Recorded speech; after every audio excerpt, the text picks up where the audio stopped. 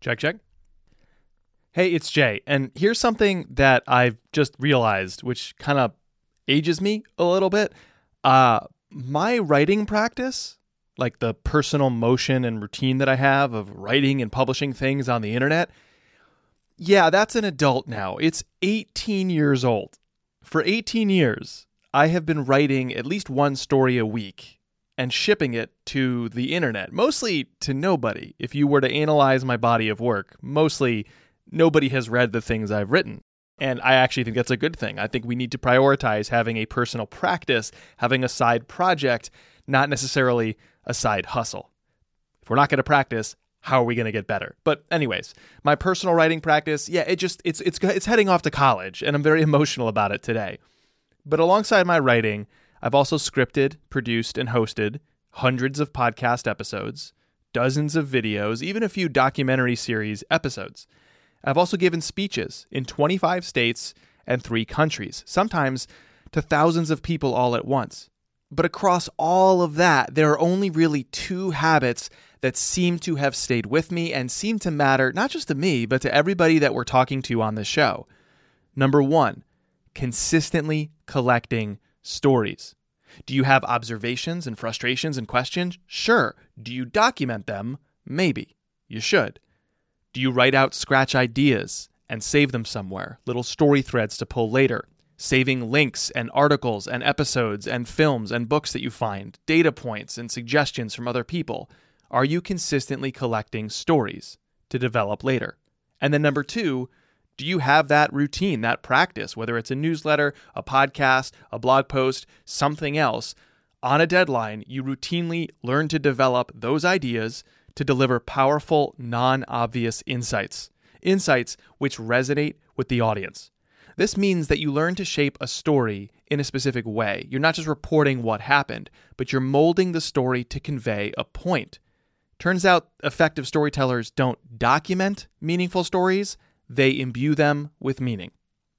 Now here's the thing. In all of this, it does require one stance, one emotional state you're always in. Are you sensitive to the world around you? I don't mean you see a dying flower and you start to cry. I mean you use your senses. You sense the world around you because everything can be inspiration. It's not that we need some monumental moment, some newsworthy or Hollywood-worthy action that happened to us. We don't even need any major achievements in our own lives or access to people who have those achievements. No, that's not where you find inspiration for great stories that can support our brands or our communities. The way forward, if you want to be an effective storyteller, is to treat everything as potential inspiration. Because in the hands of a storyteller, everything is inspiration. The problem is mostly we're not paying attention. Today, we talk about the process of paying attention and what to do when something makes you go, maybe that's a thing. What happens after that moment of recognition, that moment of inspiration? To do that, we're going to dissect a signature story and hear about the process driving an individual whose work has helped millions of working professionals do their work better. And what we uncover is that if you want others to pay attention to you, you have to pay more attention. It's something crucial, but we can all do it. Keep it going. It's unthinkable how creators trust themselves, not conventional thinking. I'm Jay Acunzo, and I want more people to make things that matter. So every episode, we tell stories of people who made the leap between what best practices said they had to do and what their intuition was urging them to try. We can all choose to do that because as you hear every episode, it's only unthinkable until you hear their side of the story. And today's story is once more about a story. This is the final episode in our mini-series called Signature Stories, where we're going into the craft of coming up with and developing and using one key story to build our businesses and leave our legacies. So often, storytelling is taught as some kind of externalization, this process you have to follow, or a structure that you have to fit to, or maybe you hire a consultant to re-engineer your homepage language. Well, what does any of this theory matter if you can't apply it? What is the best strategy behind your story actually matter if you yourself or your team can't carry these stories to market. There's a difference between learning story or buying story and actually being a storyteller. And that's what this series is all about. The process, yes, but mostly the practice and the posture of being an effective storyteller. And today's storyteller is Baer. Jay is the author of 7 business books, including his latest, which is called The Time to Win: How to Exceed Customers' Need for Speed. And that subtitle is just like, okay, all right. Jay has founded 5 multi-million-dollar businesses and was named a Hall of Fame keynote speaker by the National Speakers Association. He's been interviewed by CNN, NPR, and the Washington Post, and away from the business world, he's now the #2 most followed tequila teacher online today. Yeah, he's got a whole side business teaching you how to taste and shop for tequila. It's great. Jay's also advised brands like Caterpillar, Nike, IBM, and 32 of the Fortune 500.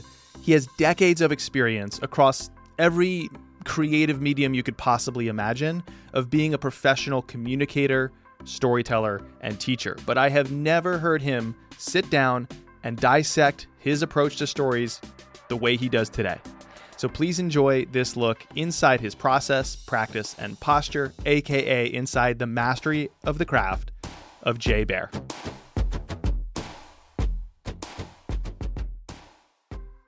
I've been meaning to ask you this question about your new book, because I suspect this is somewhat hidden as you do the book tour and talk about it in different places, which is the fact that, of course, businesses should be caring about speed. And like the lazy assumption I have is, oh, yeah. So the insight here is, hey, business owner, you should move faster, like full stop. I came out of tech startups and some big tech companies. And like when speed is discussed, it is about faster, faster, faster, faster, faster.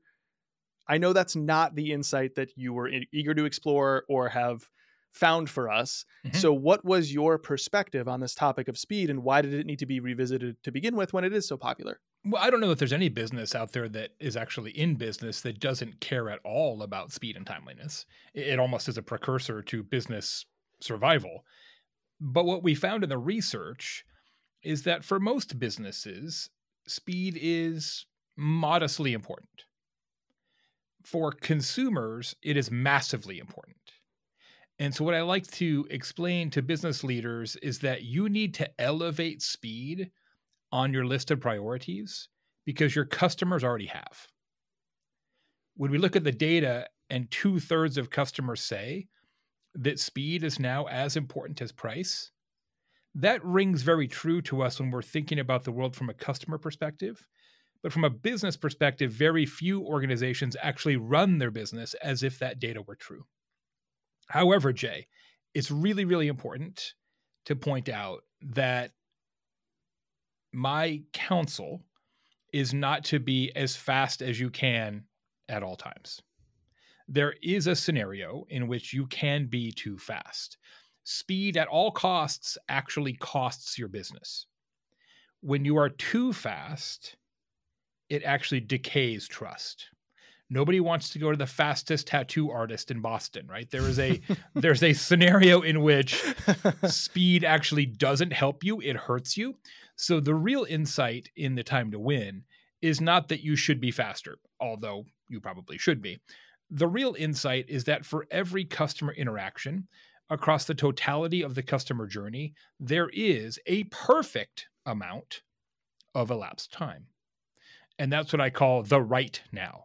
The right now is not too fast, and it's certainly not too slow. And for every business in the world, they have a series of right nows. There's a top of the funnel right now. There's a bottom of the funnel right now. There's renewal right now. There's an invoice right now.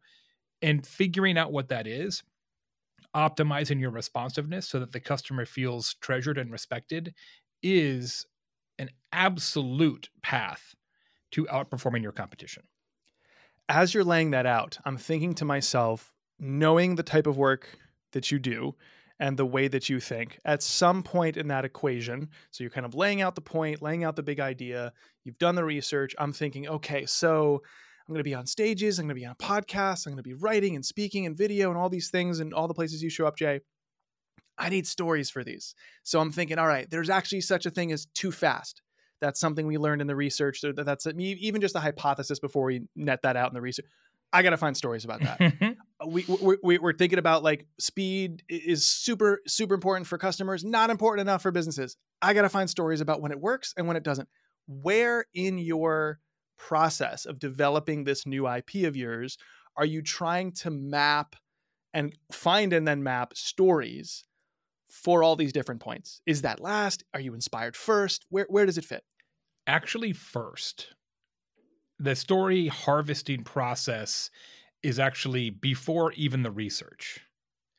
Because to me, so much of what I do and how I communicate is rooted in story inherently, as you mentioned, that to me, if I don't already sort of have an unofficial basket of tales about a business premise, I won't even do the research to validate the premise and then do the book and then do the keynote. So for me, it starts with the stories. And partially it's because I'm in the habit of writing my newsletter and just doing other work. And so my own day-to-day life is fairly colorful and complex. And so I come into situations with great frequency where I'm like, well, that's a story I want to tell someday. And I just kind of log them either officially or unofficially. And then when I feel like, oh, there's a there, then I do the research and then, the whole process unfolds. However, I think we've talked about this in the past, Jay, offline, that I always write the speech first and the book second. So I write the presentation, I go out and do the presentation 20, 30, 40, 50 times, and then get the stories polished and then write the book. I think it makes for better stories. But germane to your question is that in those first X number of keynote presentations, what I always tell the audience is that this book is still being written. So if you have a story about a time that a business disappointed you because they were too slow, please come up to me after the talk. And so almost all the stories that I've ever told on stage or on the page are stories that the audience told me, which is why you won't see me talking about, I don't know, Amazon or Apple or something that is just sort of a white bread of business authors. It's always like these weird, crazy businesses that no one's ever heard of. And some of them I found, some of them happened to me, but a lot of them people in the audience told me. And it is that like a posture of a comedian, really, is how I think about Totally. this, right? Like you have the small comedy clubs, which for business speakers, often not that small, often more lucrative too than being in a club late at night with 15 people, if that. But you have stages and you're pressure testing, aerating those ideas. At what point do you think, at what point do you commit, or maybe make it specific with the latest book? What time did you, or when did you commit to this idea of time and speed to then basically put on the goggles that go, okay, I'm exploring this, therefore I will see the world through that color goggle, through those lenses, and all the stories start to make sense or not. It's a filter system.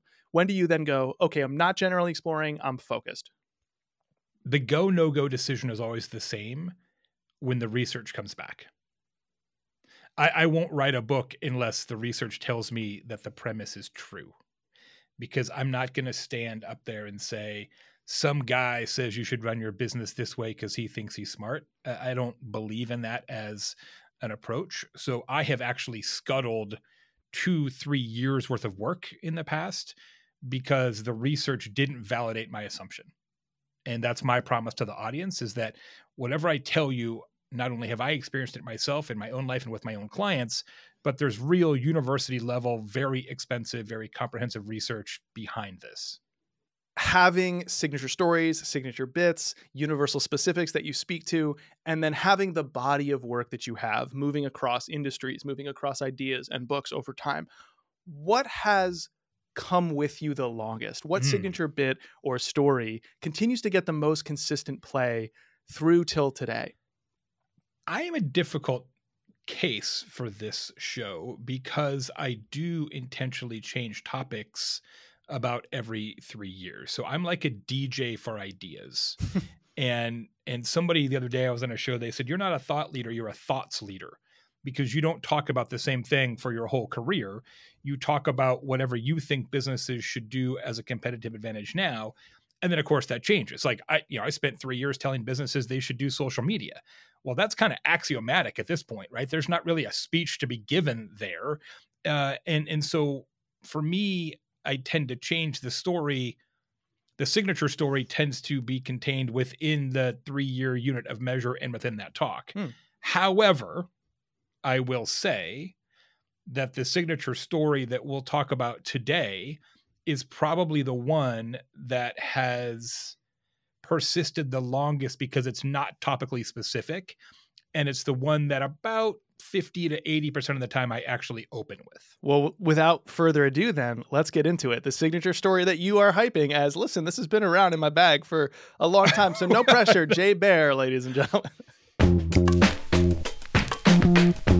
I am not a futurist. I'm not somebody who stands on a stage like this and has a crystal ball and can tell you what's going to happen in 10 years.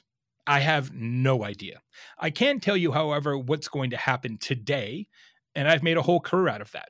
I combine deep, comprehensive proprietary research with my work on behalf of hundreds of different brands, including business leaders just like you, to figure out what is your competitive advantage in a 2 or 3 year period.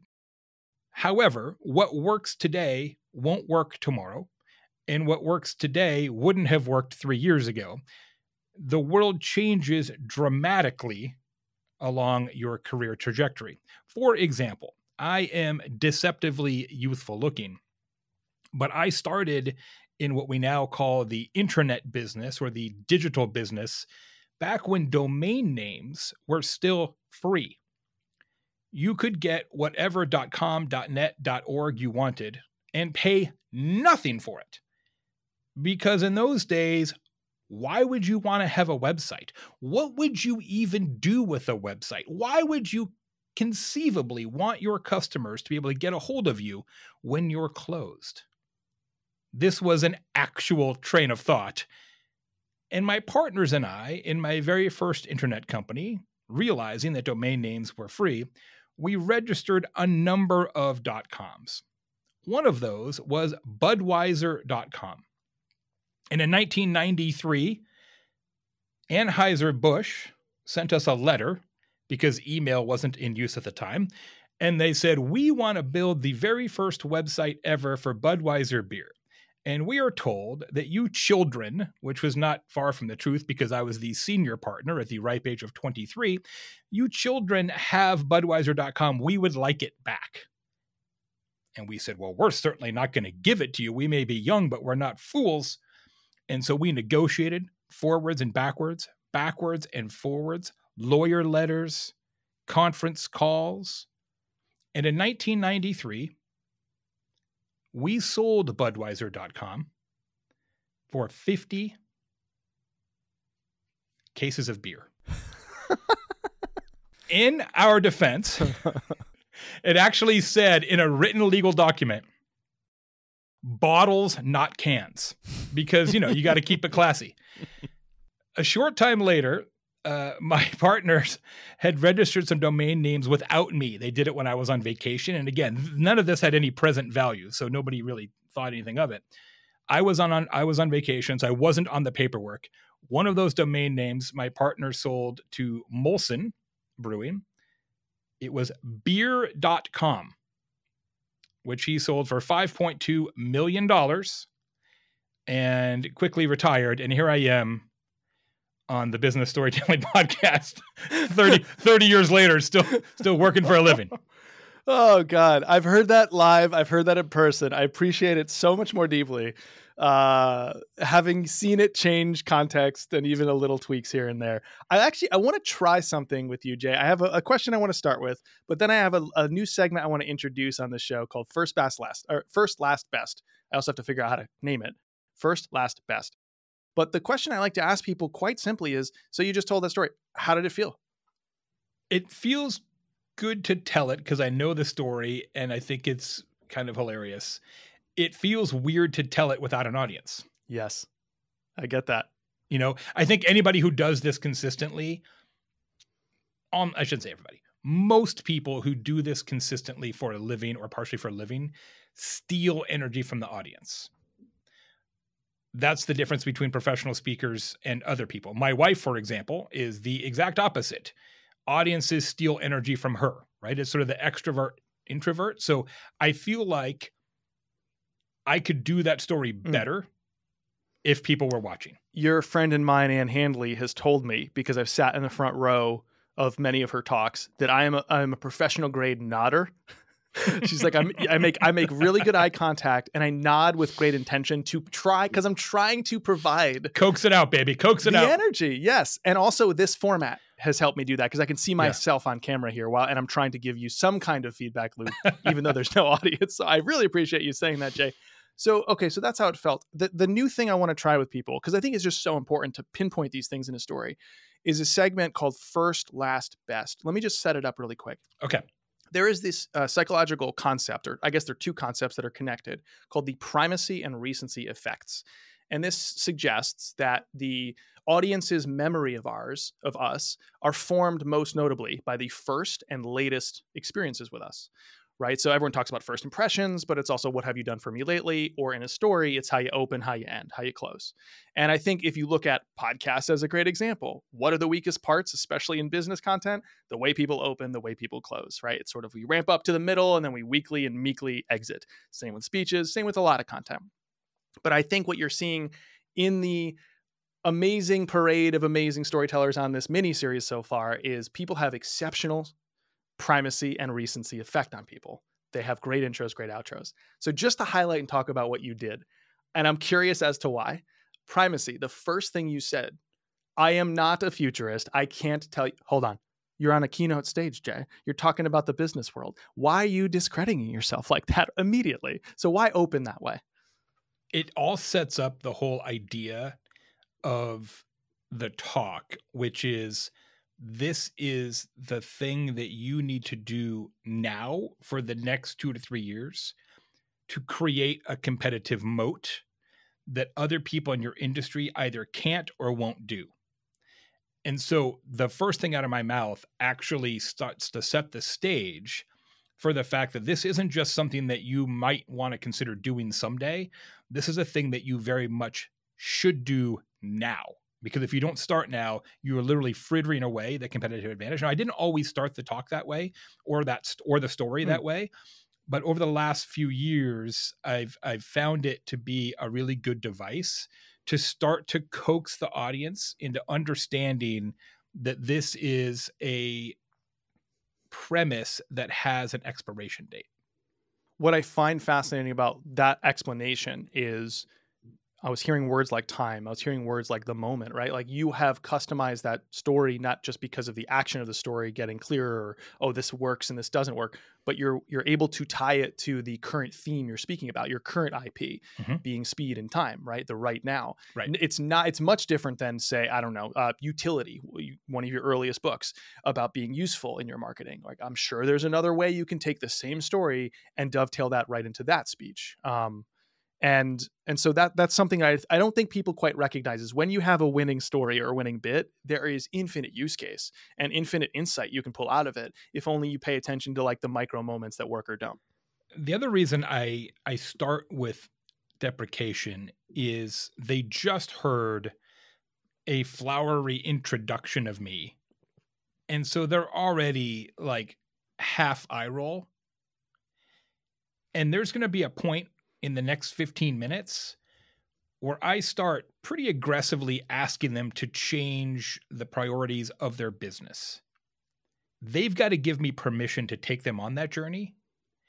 And I find, maybe it's just my personality, but I find that journey to be much more successful if they A, actually like me, and B, can identify with me as a serial entrepreneur who has also been through it and made mistakes and didn't capitalize on opportunities like a Budweiser.com domain name. Like, I just feel like you're already on a stage.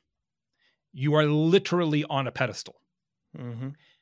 And whatever you can do to bring yourself to the audience's level, while it does make your challenge as a presenter slightly harder, I think the outcome is much, much better if you can get there.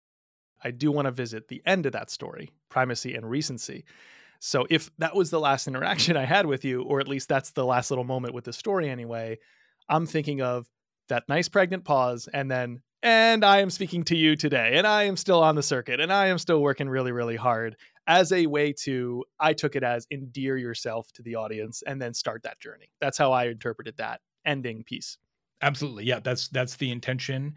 And then we go right into the sort of first set piece of the talk, right? It's like, okay, we're all friends now.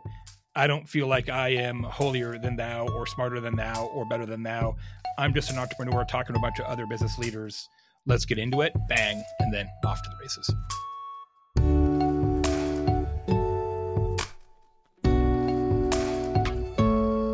So I mentioned this piece of the chat here is first, last, best.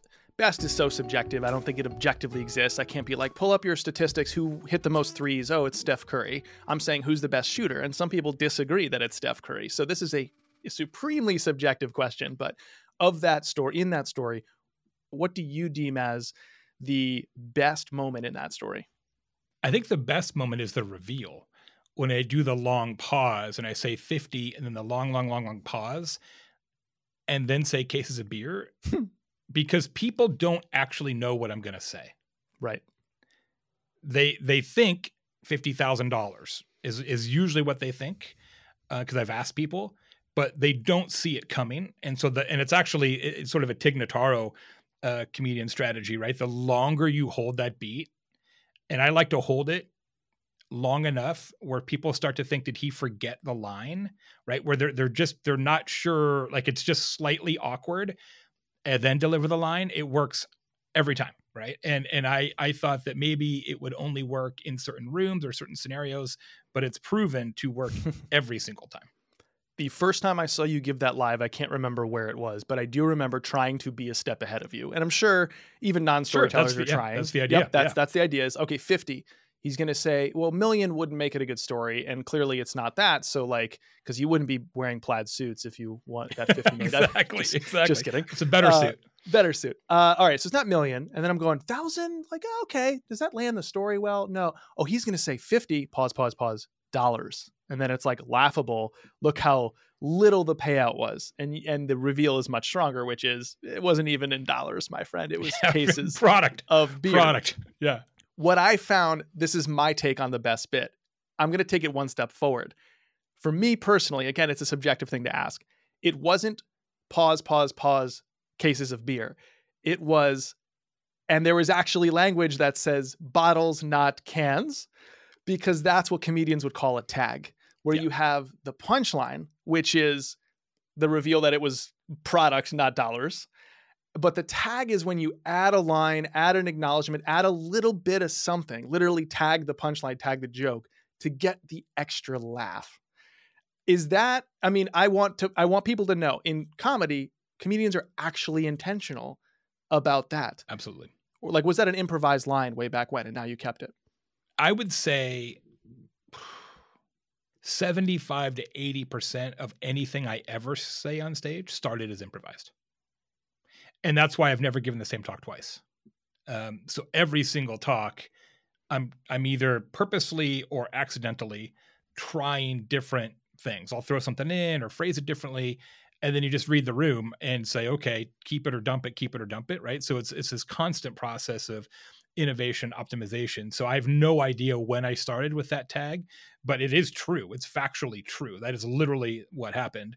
And I just, at one point, I don't even know why. I said, oh, and by the way, the part you really won't believe is we actually had in the contract bottles, not cans, and it got a big reaction. So it stayed in, right? So, you have to audition every line. Now, the part that's frustrating, I'm not as diligent as our mutual friend, Drew Davis, who records every one of his talks and goes back and catalogs them and is probably using AI to build a robot version of himself or something else.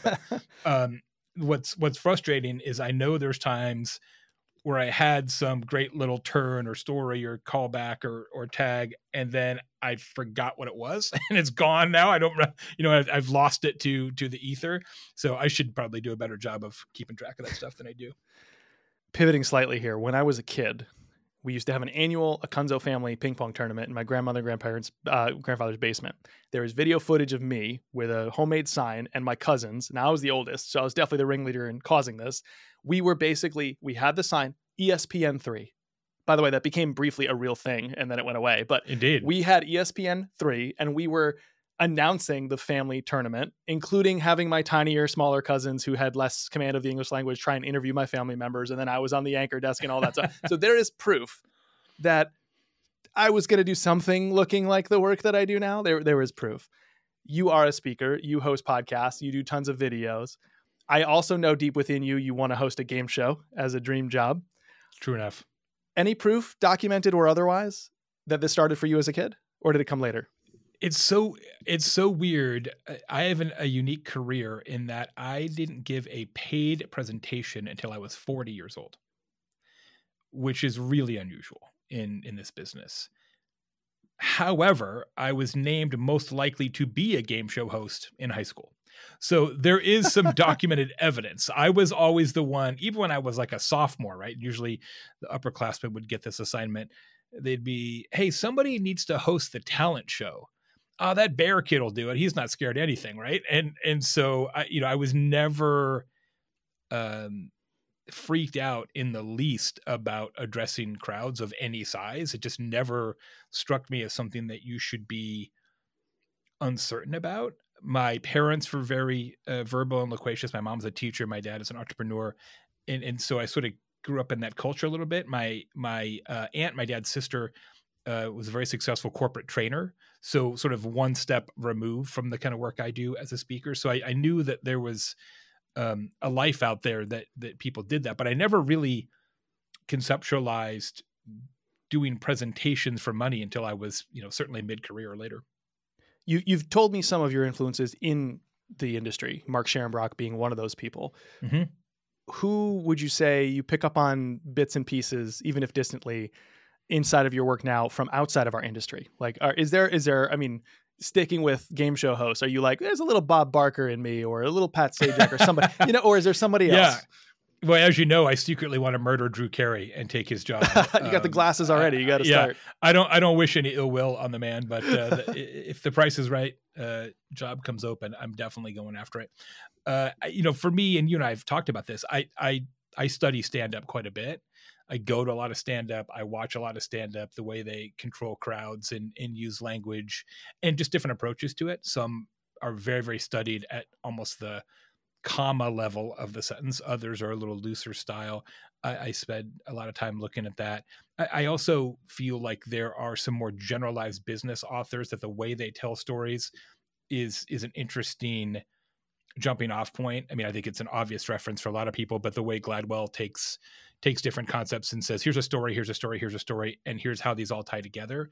I try to mimic that a little bit. My favorite writer and the way I try to use language is Bill Bryson. I feel like the way he turns phrases in his travel logs in particular is really special, and the use of metaphor and simile are some things that I try to adopt as well. That last point is something that I really want to get into, because I feel like business, and maybe you have a comment on this, but business authors, speakers, even executives, people who are not like, I'm a full-time storyteller. So basically everybody in business who's communicating, who needs to master this craft better, because if you show up as a better storyteller, you show up better, period. I believe that. But people who are not full-time professionals at this in the business world tend to get stuck on illustration, like the case study style of storytelling. In other words, like, unless I've done the thing my customer is trying to do, one-to-one, apples to apples, I don't know what stories to tell. Or unless I'm interviewing an expert that looks like my customer, has the job title of my customer, it's really hard. And then I hear folks like yourself, people outside of the business world, and there's so much metaphor, simile, allegory, non-literal ways of teaching that cause the insight to stick. And I don't know if that's something you've observed or tried to attack at all, but it's something that I just can't tolerate it anymore. I need less literal storytelling. When it comes to business, people tend to self-edit and manipulate their communication modality because they're trying to do business.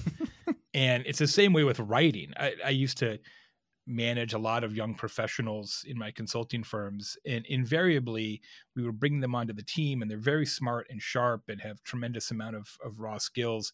But then when it came down to writing documents for clients, for example, the language was so stilted and stiff and just devoid of the actual humor and insight that I knew they possessed and that they would freely communicate when you were addressing them verbally. It's like the assignment of having to write a document for a client, like, sucked all the life out of their communication. And I think the same thing is true with business storytelling. They say, well, it has to be a story about business. No, it doesn't. It has to be a story about this industry. No, it doesn't. It has to be a story that happened to me. No, it doesn't. Here's what it needs to be: a story that the people who are listening can understand and benefit from. Full stop. That is the entire list of ingredients necessary. And that gives you a tremendous amount of leeway. I will say this, though, Jay, over time, the same way that the plaid suits I wear on stage have gotten crazier over time as you get more, you're like, well, nobody's pushed back yet, so I'll go with orange next time. So the suits get crazier and the stories get looser, because just like anything else, right? Once you're like, oh, well, if they'll tolerate this story, they'll definitely tolerate the next level of allegory or simile or metaphor. So you just get more comfortable not having to be like, well, this is a conference of automotive dealers, so every story has to be about the car business. It's like, well, if they wanted that, they'd just hire somebody from their industry. There's something so hand in hand that I've found. I wonder if you see this too. The more influential a person gets, the less literal they tend to communicate it. Like the less case study type speaker, writer, blogger, podcaster, whatever they become. Absolutely. Partially it's just because you get that comfort level, almost the permission from the audience to have sort of higher level insights. And then I think also, not for nothing, over time, as you do it more and you have more experiences and you work with more types of different organizations and different scenarios, you just naturally get exposed to more through lines that are sort of woven across the totality of the economy or across all different sectors. And look, as somebody who was a strategist for 30 years and a speaker for 13, like that's invaluable experience. I mean, I've worked with hundreds and hundreds of major brands across almost every type of business that there is, period. To me, that's what actually helps, is that I've seen all these questions get answered for all these different types of companies. Then the trick is just saying, okay, now what's the principle that applies universally or nearly universally? That leads me to a phrase that I like to tell people about. It started with me having the perspective of a speaker, and then, extending that to other projects, other types of job functions in the business world. The phrase I use is universal specific, because I'll never forget, the first time I gave a speech outside of the marketing world was to a group of, it was either dentistry or HVAC. I can't quite remember, but I just knew, thinking like, I was like, I've experienced your work. I've been a customer of yours. I have no idea what you do. And how the hell am I going to speak to you? And afterward, and I consulted some great mentors of mine, and I felt decently confident. And I think I delivered, because I remember this one guy came up to me and he was like, Jay, he's like, I heard your bio and like you came out of these tech companies and stuff. That I didn't realize you also worked for like an HVAC company. I was like, I've never worked for, and he goes, but everything you were saying was like so perfectly on the nose for what I was thinking. And I was like, oh, this is the job. Like, it is to figure out how to put my finger on a universal specific. I don't know if that resonates with your experience. I imagine it does. Oh, it sure does. And it's actually, in some ways, I think the greatest compliment that you can get. Well, I should say it's the second greatest compliment you can get as a presenter. The best compliment is that somebody actually takes your advice and changes their business and their life accordingly. Or the AV team likes your talk. I think that's a big win too. Yeah, that's third. That's third. Yeah. First is they actually do it, what you said. Second is when somebody says, it felt like you had been in our conference room for the last 6 months. Right. That it was that resonant. Like, this is exactly the kind of stuff we've been saying. Thank you. Da, da, da. And then number 3 is the AV team's like, wow, I learned a lot from that. Because they've seen a million talks and they're so checked out by the, yeah. They've seen them all. They've seen them all.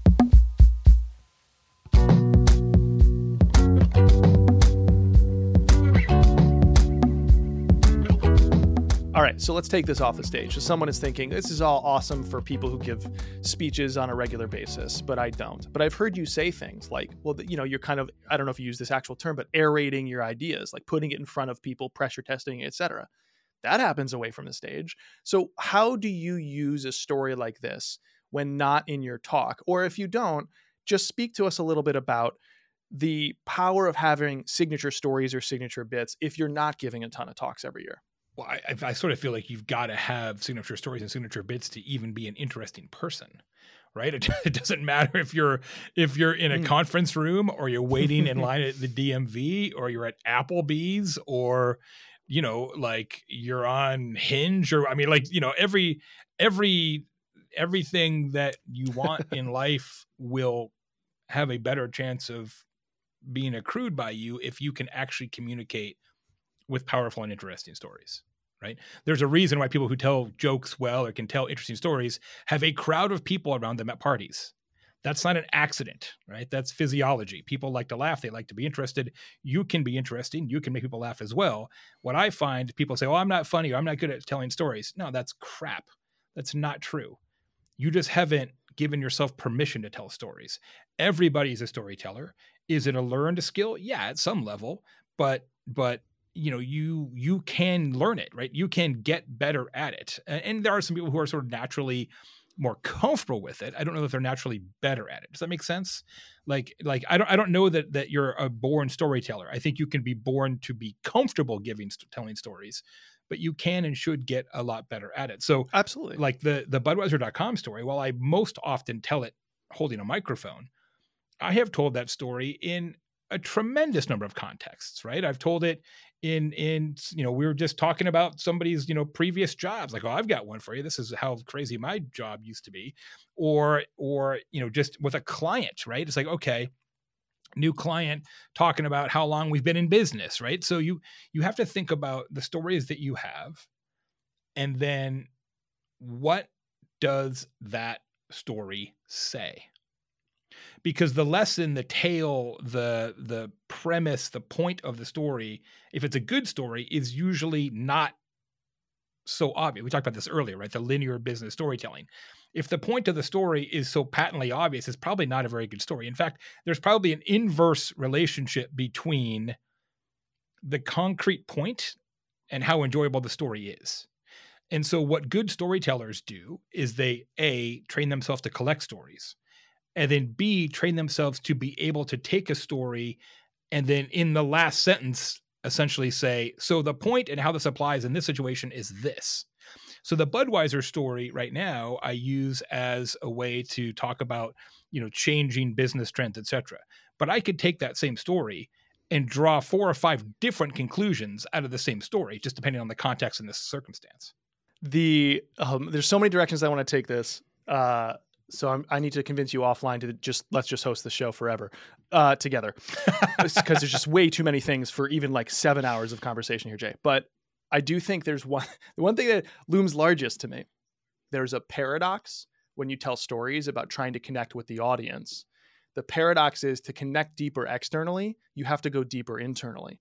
If you go deeper internally, you inevitably push past what happened in the story, and you arrive at the emotional stakes of the story, the meaning of the story, the lesson of the story. So to connect deeper externally, you have to go deeper internally.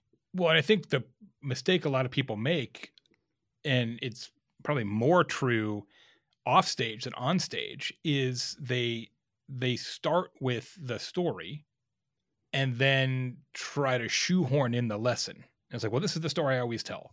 And you're like, well, that story doesn't actually make sense in this context. Well, that's the story they always tell, or whatever, right? And we all have the grandfather who tells the same story every time, and it's like the Swiss Army knife of stories, and it's like that doesn't make any sense at all in this context.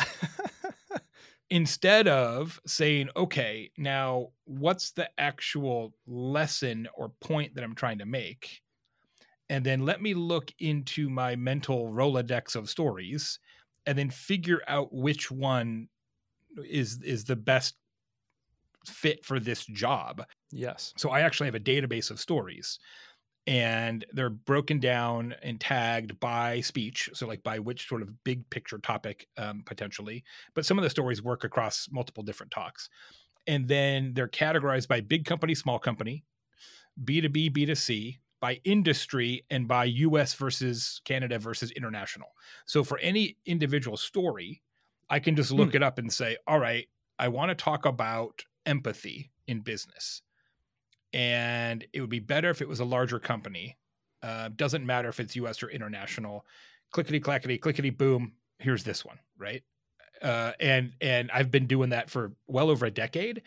And you started, you just keep adding more stories to it. And eventually, sometimes you're like, oh yeah, that I forgot that one. It's like seeing an old friend again, right? And sometimes I'll slip in an old one into a presentation just because I haven't told that story in a long time. And it's just fun for me. So here we've unearthed 3 things then that takes it off the stage for people. So one is the ability we have when we have a signature story to communicate anywhere with greater impact, greater interestingness. People want to surround themselves with storytellers, joke tellers, etc. So by aerating a story everywhere we show up, even if you never take it onto a stage because that's not what you do, you are communicating with greater impact.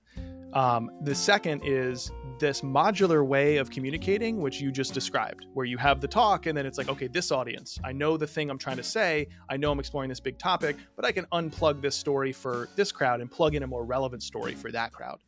And so you speak in a modular fashion. That can happen in your writing, that can happen in your podcast, that can happen everywhere, not just on a stage. And I think the third one is that hidden point of like, these stories are meant to connect through their emotional stakes. And like Ted Lasso's about soccer or football. I don't care about that sport. It's a story about kindness and human evolution. Like, how do you evolve and remain true to your values? Stephen King and all his rabid fans. Carrie is about isolation, which is very relatable. Spider-Man, very obvious example. There's something cool and voyeuristic to like see a superhero, right? But do you have spider powers? Can you whip through Manhattan? Like, no. So what is it actually about? With great power comes great responsibility. So it's about that connection on the emotional stakes. So again, you can aerate your ideas all around your own platform. You don't have to have a physical platform you stand on in a stage. You can communicate in modular fashion and know, okay, if I'm going to teach this, how can I insert a story at this right moment so that I teach it in a way that sticks? And then you can also ensure that you go further towards the emotional stakes, because whatever you're talking about almost doesn't matter. The topic of the story doesn't matter as much as those emotional stakes, because that's where people connect. And I think the foundational work that folks have to do if they want to be better storytellers is to just be more aware of their surroundings, and that everything is potentially a story. When you don't do this a lot, you tend to think that a story I would tell to a client or a story I would tell on stage has to be like some kind of Greek tragedy with like all kinds of like crazy stuff that happened. And it's like many of the most successful signature stories that professional speakers tell on stage are really prosaic. Like, it's like, I went to McDonald's and they gave me free breakfast. That's not like being hit by Sputnik, right? That's just like, I got like $6 worth of Egg McMuffins. But it's A, the way you tell it, and B, the way you connect it to the audience. Whether that audience is your spouse or your business partner or your potential client or your kid or an audience, it doesn't matter. It's how you can connect the story to the needs of the listener. But the first piece of work you have to do is to understand that almost everything that happens to you every day is potentially a story. You just have to give yourself permission to tell it.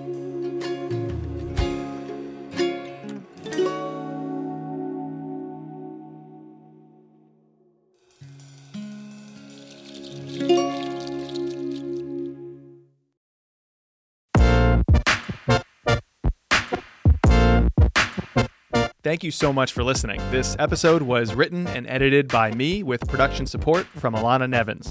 Of course, big thanks to Jay. His book is The Time to Win. And you can go to thetimetoWin.com for all kinds of free resources, including all the research he hinted at. It's free and ungated to get the research and associated findings and infographics. That's thetimetoWin.com. What you don't see about my work is just how much people who came before me continue to pave a path for me, and how badly I want to do the same for others. Maybe that means you. Lots of these people have different styles, different stories, different areas of focus or expertise. But the most important thing is that when I interact with them behind closed doors, or text them, or share a drink with them, they have always been generous with me and supported me and helped me get here. That's people like Baer and Andrew Davis, Ann Handley, Joe Polizzi, Robert Rose, Doug Kessler, Michelle Warner, Michael Barber, Sarah Stockdale, Melanie Diesel, and so many others. I'm taking a break from Unthinkable for a time. I'm going to focus on other projects and, at least in the near term, better enjoy the holidays with my family. But don't unsubscribe. You will hear from me again in 2024. There's a lot more coming soon. But in the spirit of this sign-off, I have just 2 things to say to you. Number 1, please keep in touch during my hiatus in an ongoing way by subscribing to my newsletter. Every other week, I'll continue to publish one story and framework for becoming a stronger storyteller, because I want so badly for smart experts to become the influential voices they deserve to be in this world overflowing with sameness and hollow noise.